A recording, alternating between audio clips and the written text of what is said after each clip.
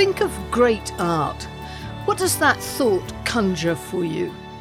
One of Van Gogh's intense sunflowers, Leonardo da Vinci's enigmatic Mona Lisa, or perhaps a Monet painting of lilies or a Paul Klee full of tumbling colours.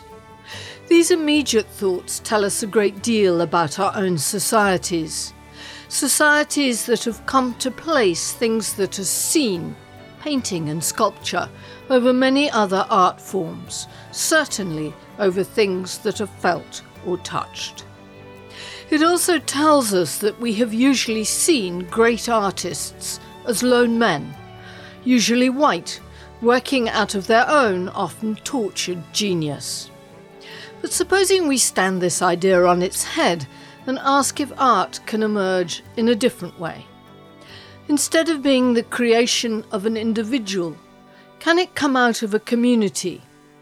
And can the expression of that art be the product of ideas and innovations that are explored together and transmitted freely from generation to generation?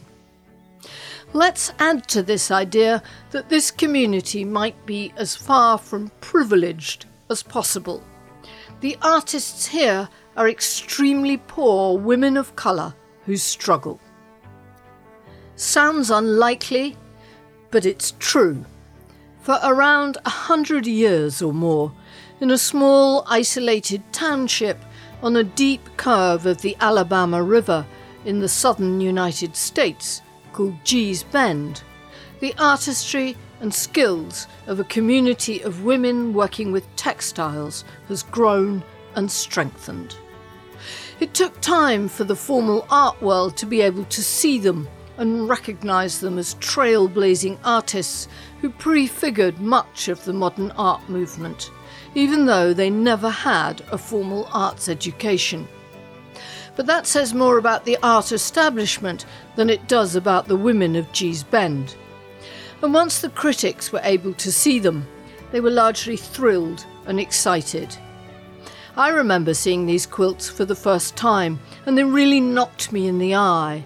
They're fresh and utterly original, and each one tells its own story, as well as that of the wider community in which they're made.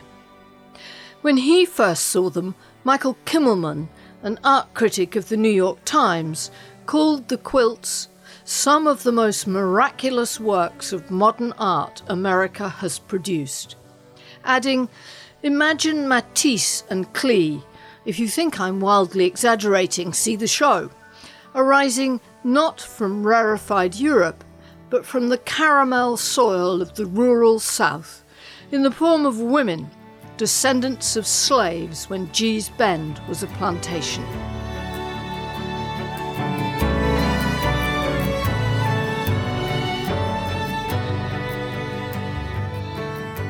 Welcome to the second series of Haptic and Hughes Tales of Textiles.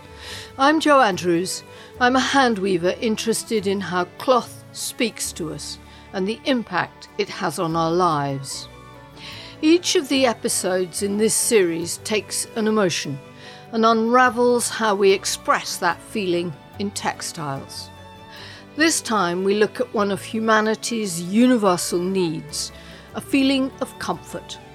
And to do this story looks at the quilt makers of Gee's Bend, who have produced work that has challenged our ideas about art and changed our perceptions of what it is.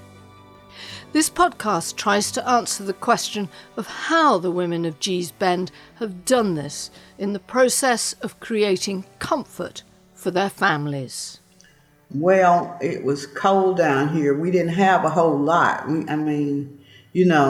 In the way of keeping your children warm and stuff like that, we didn't have a whole lot. So we took what we had and we made what we needed. If you needed a quilt on the bed, that's what you made. If you needed a quilt to hang to the windows, because those old houses were really raggedy, some of them, right? No insulations in the walls, and some of them were in such bad shape, you can actually look through the floor onto the ground. But yet and still, you don't want your children to be cold, So you made enough for the hang on the wall, to spread on the floor, to spread on the wall, to hang over a window, plus the bed. That's Mary Margaret Petway, and when she says we didn't have a whole lot, she means that in a way which would be hard for many of us to grasp. There are some good photographs of Gee's Bend taken in the 1930s, some of which I've posted in the show notes for this episode. At that time, people were living without running water or electricity in incredibly ramshackle log cabins. They used newsprint to line the walls. Things did change somewhat, but it's never been easy.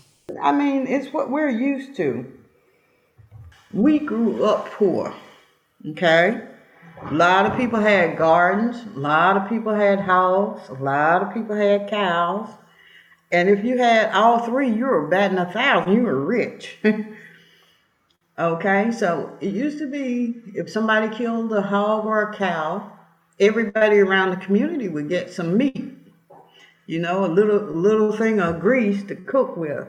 If somebody had a garden and you didn't have one, or something was growing in their garden that you didn't have, you can go to their garden or go to them and ask them for it, and they will give it to you. The families of Gee's Bend were subsistence farmers with their own animals and gardens. Some pay from picking cotton, something that the whole community was involved in from early childhood. Here's Loretta Bennett, who's Mary Margaret's cousin. And, you had to be in the field, to pick the cotton, and that's going to be like from sun up to not, almost sundown time to get it all out of the field before the raining season come. Actually, even 5 years old and 6 years old, they didn't necessarily pick the cotton, but they were there. They may have to bring water to the ones that was out in the field doing the picking, and so they would have to carry the water out and give you a drink of water. So it's kind of everyone got kind of had a share in it. Even babies, if moms had to bring their babies, the babies may get pulled on the sack of the, where you put the cotton inside as they was picking it. And if you wanted curtains for your home, covers for your bed, insulation on the walls, you had to make quilts. It's out of this necessity that the artistry and skill of the women of Gee's Bend originates. Mary Margaret says they used anything and everything for quilts. They would use speed sacks and take time and rip them. And actually, if you rip it just right, you can save the thread, so you can do what they used to call whooping in a quilt with it. And they use feed sacks, old pieces of sheet, old pants, old dresses, old shirts, just whatever they can get their hands on. And here's one element in the originality of the Gee's Bend quilts, the ability to make use of anything that comes to hand. The pop art movement developed in the 1950s and 60s in the UK and the US, with its rejection of museum art and its embrace of the ordinary and the commercial. But the women of Gee's Bend had got there long before that, because they had to. Both Mary Margaret and Loretta are accomplished artists. Their quilts hang on the walls of museums and galleries round the world. They have no formal art education, but Gee's Bend was in its own way a tough school. Both of them described themselves as growing up under the quilt. Here's Mary Margaret. In the 60s, we grew up under the quilt, which means if your mother had a quilt up, that's where you were, up under that quilt, so you can thread them needles and stick them back up through the quilt or hand them to them. Yeah, but we took naps under it too. Some of the old quilts, they spread an old quilt after they have the quilt set up. They spread a really old raggedy quilt up under there for the children to sit on and play with and practice their ABCs and stuff on. And Yeah, so it literally means growing up. Well, you didn't grow up under it, but being under the quilt when they were quilting it. And this was very much a family activity. Women did not quilt alone. They learnt from each other and passed ideas amongst themselves, as Loretta explains. That's what you call a quilting bee. It might be like my mom, her mother, and some of my mom's grandmother, auntie, something like that. And what they would do, they would go to different houses and quilt the quilts up. It just was maybe 4 to 5 women in a group.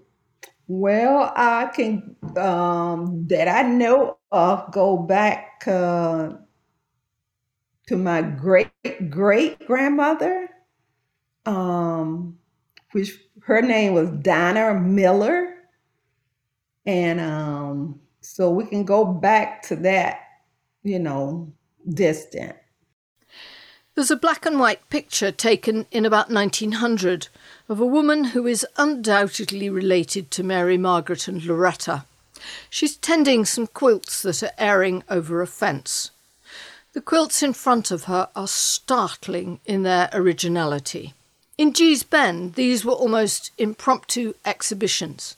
Everyone got a good look at your quilts as you aired them and critically appraised them, gathering scraps of new ideas for themselves. This is one of the ways in which their artistry was valued and honed. And once girls emerged from the playden under the quilt, they found themselves too set to work. So I was about 6 years old, just threading needles.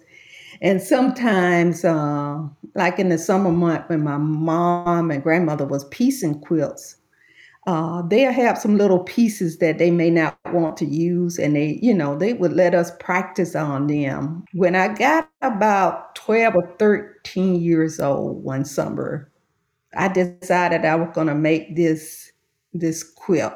For some reason, I don't know why, but my mom had a lot of octagon-shaped pieces already cut out.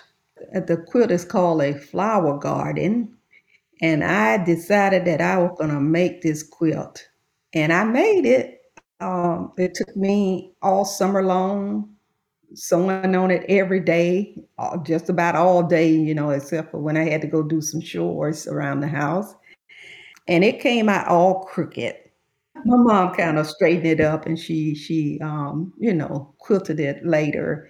It made me feel really good. It was like I had something to do that summer. For Mary Margaret, it was a harder road. Quilting was like a punishment for me, I think. And I say that because I was made to learn to quilt. When you're a child, you want to go out and play with everybody else, but my mother wasn't having that. She, I don't care who's in the yard or came to play. If she wanted you to do your quilting, that's what you did. Both Mary Margaret and Loretta make original and lyrical work. But Loretta is clear that the traditions in which they quilt are drawn from their ancestors. Just looking at my mom's quilts and the other ladies' quilts, and just looking at the way that they use what they had. And also looking at the clothing themselves, because I like to use, most of my quilts are used from clothing, and so repurposed clothing. And so I like to use that. And sometimes I just let it make themselves and with a little music. So we have lots of elements that go to make up the skill and expertise shown in Gee's Bend. But there's still an extra magic there, a flame of creativity, something special in their understanding of design and colour that has allowed generations of women to produce astonishing work. Mary Margaret and Loretta have slightly different explanations for this. Here's Loretta. I think because we was isolated in this little bend of the river, one way in, one way out. So we was not exposed to any type of like artwork or a lot of television or anything like that. We had television, but you only got so many channels. And not that we knew we were making anything extraordinary. We wanted something, I guess you could say, pretty, that we wanted to have on our beds or even hanging out on the wire to dry. It was our way of expressing our own individual creativity, I guess. For Mary Margaret, it's more of a puzzle. I wish I could answer that question. I don't know. I mean, I look at some of the quilts and even some of the ones my mother did, and answering truthfully, I wonder what was going on in her mind, but I think they had an eye for what would be popular. A lot of quilts down here, they have that little piece of red in it or an odd color, that's not like the other ones. Even with denim, you got dark denim, you got light denim, and denim shows the wear pattern in it and the wash pattern in it. But you've got that odd piece where it might be, everything else might be old, really old, washed and softened denim. And then you might have a new piece or something that looks like a new piece where they may have taken a pocket off and that piece is beautiful up under there. It's like new denim. Raina Lampkins Fielder is the curator of the Souls Grown Deep Foundation. It's dedicated to documenting, preserving and promoting the contributions of the African American artists of the American South and the cultural traditions from which they grew. The words Souls Grown Deep come from a wonderful poem written by Langston Hughes. Raina believes that part of the explanation for the talent of Gee's Bend comes right out of the hardship and experience of discrimination. If you're going to do something, you do it for yourself. And so that kind of spirit, and I think that's just part of the African American experience in general, allowed for the quilt makers in Gee's Bend to really go their own way, as they say, to do my way quilts, where it's like, okay, we might start on one route, but let's see where it takes me. Let's see what I can create within these borders that is transformative and bigger than the borders themselves. You didn't have to play by a certain sort of rule because the rules were only there, the larger kind of societal rules, to hold you back. So where can you find your own sort of freedom and articulation of yourself within something that is about muting what you have to say? And so, if you're a little bit more isolated, well, you can do what you want. And I think that is one of the things that kind of leads to that Gee's Bend style, that almost indefinable Gee's Bend style that is so captivating to the rest of us looking in on what is produced in that area, because it's like almost this tug and pull between a restriction of the border, but then all of the majesty and improvisation and intention and story and biography and art that can occur within those borders. We see that there's something different about it. We feel it, we sense it. That's one of the things that's so remarkable about these works. It took time for an understanding of what was happening in Gee's Bend to seep into the outside world. Raina says it was a slow burn over many decades for the quilters to be appreciated. Well, it's interesting because I think that there have been many sort of sudden moments when people refocus their lens and maybe expand where they're looking to see some of the amazing work that's being made in the United States and in the South. I would say probably the time that is often noted as being that moment when people really saw what was going on in the community was in 1937, where photographer Arthur Rothstein was basically taking survey photos of tenant farmers in Boykin, Alabama, and Gee's Bend is within Boykin, Alabama. And from that, we saw women quilting in their homes.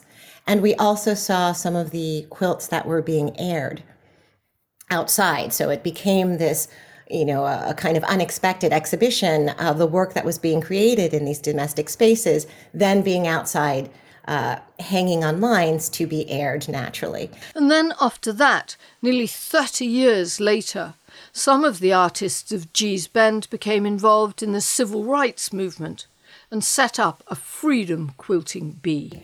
In 1965, again in Gee's Bend, Alabama, this was another moment when people began to see and hear about what the quilt makers were doing then. And also, just to give a little bit of context, the quilts really have a history, particularly at that time, that was deeply rooted in the civil rights movement in Alabama.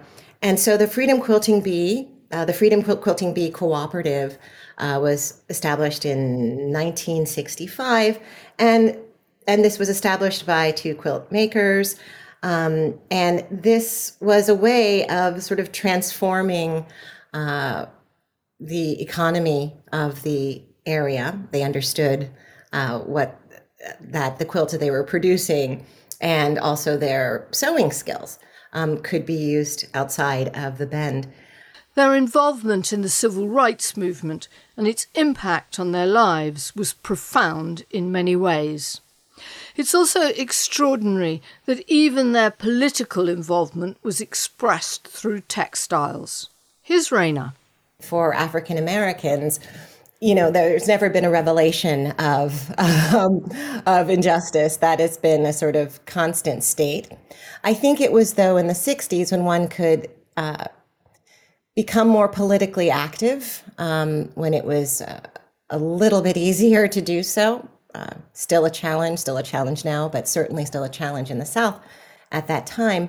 I think with that combination of demanding larger civic rights, voter rights, equal pay, opportunity, that one then looks at what one has that can be used for political gains, that can be used for just opening up a community and making it, diversifying what is possible for a community. I think that was that point where the Freedom Quilting Bee was able to use what they had to for a greater good, whether that greater good is trying to find some sort of economic equality or to at least improve economic situations, to also promote one's voice and to show that there is something quite unique in this area, even the spirit of the community that was taking on their role within the civil rights movement as well. But the explosion of public interest in their work had to wait until the early 2000s. By this time, a collector and supporter of African American art, William Arnett, had arrived in Gee's Bend and started paying better prices for the quilts. And then finally, in 2002, the Museum of Fine Arts in Houston, Texas, and the Whitney Museum in New York showed the first exhibitions of work from Gee's Bend. And the critics raved, but at first it was a puzzling experience for the artists, as Loretta explains. When I saw them in Houston for the very first time, hanging in a museum, it was just so mind-blowing, the quilts that we thought were so ugly and just was used for necessity, just to be laying down on or just to be covering a window or floor to keep the air out. And now you see those very same quilts that you laid on hanging in a museum. That is it is so powerful. It brought tears to our eyes. And then other museums followed suit. Even the Metropolitan Museum of Art in New York held an exhibition, and the women of Gee's Bend went to see it. At first, we all was like, I don't know what they see. And But as each museum went on and on, we went to different museums. Uh, some of us still didn't see what they saw, but it began to dawn on me that these quilts are very beautiful. These quilts are art, even though we didn't, we had no idea what art was because, we were so isolated. Um, but some of us younger ones got it. Some of the older one that has passed on, they still did not, they didn't comprehend how beautiful the quilt was. The first time Mary Margaret ever went to a museum was to see the Gee's Bend quilts at the Met in New York. She found it an overwhelming experience. I myself was so excited because all those old quilts, the ones that were under the mattresses and packed back, on a shelf in somebody's room, they looked beautiful, hanging up on those sterling white walls. Those quilts looked like they were just the most prettiest things in the world. And my mother has one at the Met, and I saw it, I said, And I forgot I was in company, you know what I mean? So I said, I used to sleep under that old thing now, you know what I'm saying? I didn't intend to say it aloud, but it came out, and everybody was looking at me like I'm going crazy.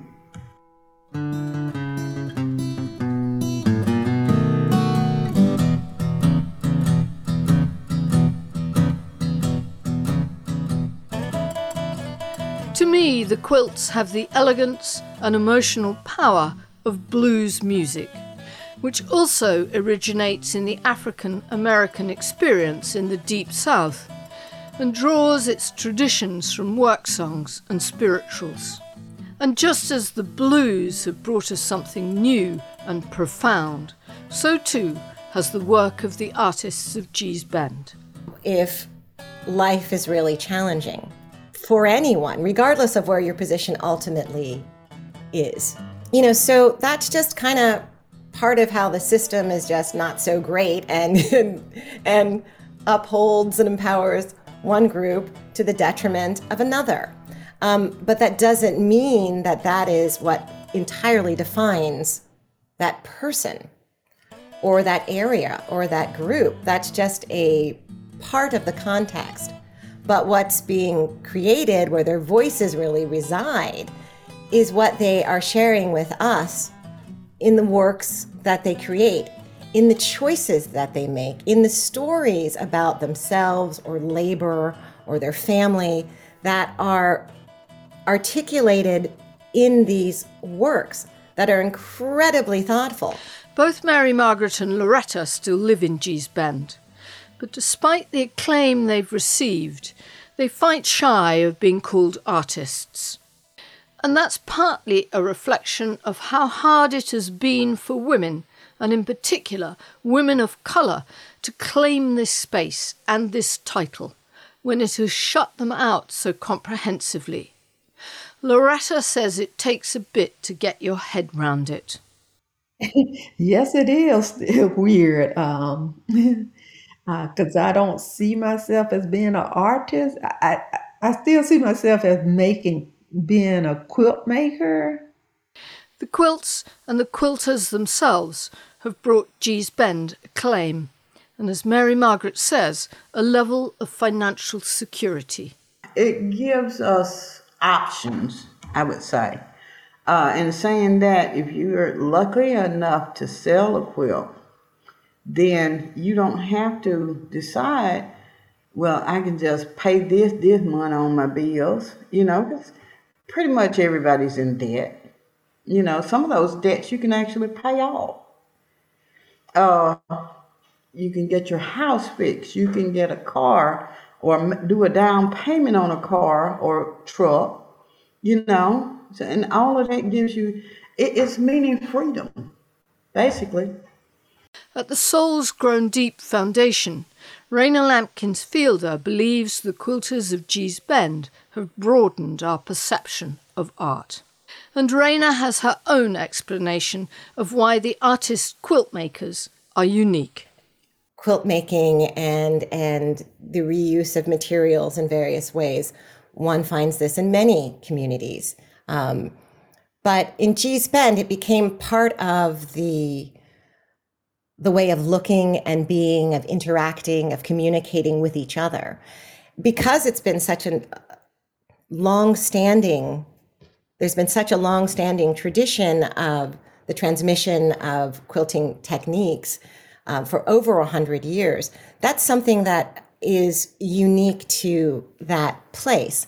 Sometimes you don't know exactly what's in the water in places, but in Gee's Bend, it's very difficult for me to think of another artistic community or creative community that continues to this day to make work of this quality and with an intention of doing something perhaps a little bit different. Mary Margaret and Loretta are both active quilt makers, extending and growing their experience and incorporating new ideas. But beyond that, they both say that the quilting brings them something special. Here's Mary Margaret. I am at what they call perfect peace. If I've got background noise like a TV or a radio and I'm warm, sometimes my children will actually feed me. And I'm at perfect peace. I can do it all day just sitting there. And that is a quality of life that is so very hard to find now. And for Loretta, it's a way of centering her in her own community and family. I kind of go back to the time when my great-great-grandparents, when they was making quilts. I don't know how you would say it. I kind of feel like they are with me when I'm doing, my sewing, making my quilts and stuff. I can feel like they are there with me.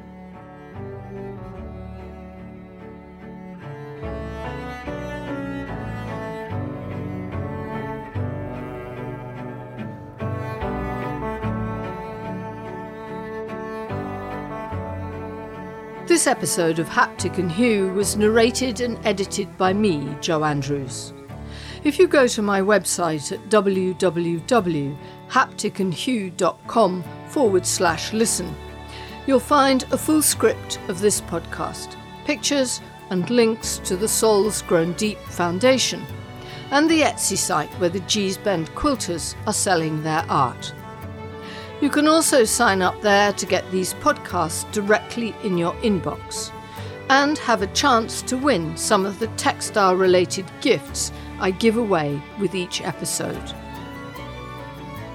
Thanks go to Mary Margaret Petway and Loretta Bennett for giving me so much of their time and insight, and to Raina Lampkins Fielder for her clear-eyed understanding and appreciation of the artistry and context of the Gee's Bend quilts. Thanks for listening, and I'll leave you this time with the last verse of the poem by Langston Hughes, from which the name of the Souls Grown Deep Foundation is drawn. Hughes was a major figure in the Harlem Renaissance of the 1920s, in which many black intellectuals and artists flourish. It's read here by Bill Taylor. I've known rivers ancient as the world, and older than the flow of human blood in human veins.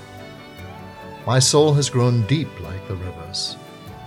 I bathed in the Euphrates when dawns were young. I built my hut near the Congo, and it lulled me to sleep. I looked upon the Nile and raised the pyramids above it. I heard the singing of the Mississippi when Abe Lincoln went down to New Orleans, and I've seen its muzzy bosom turn all golden in the sunset.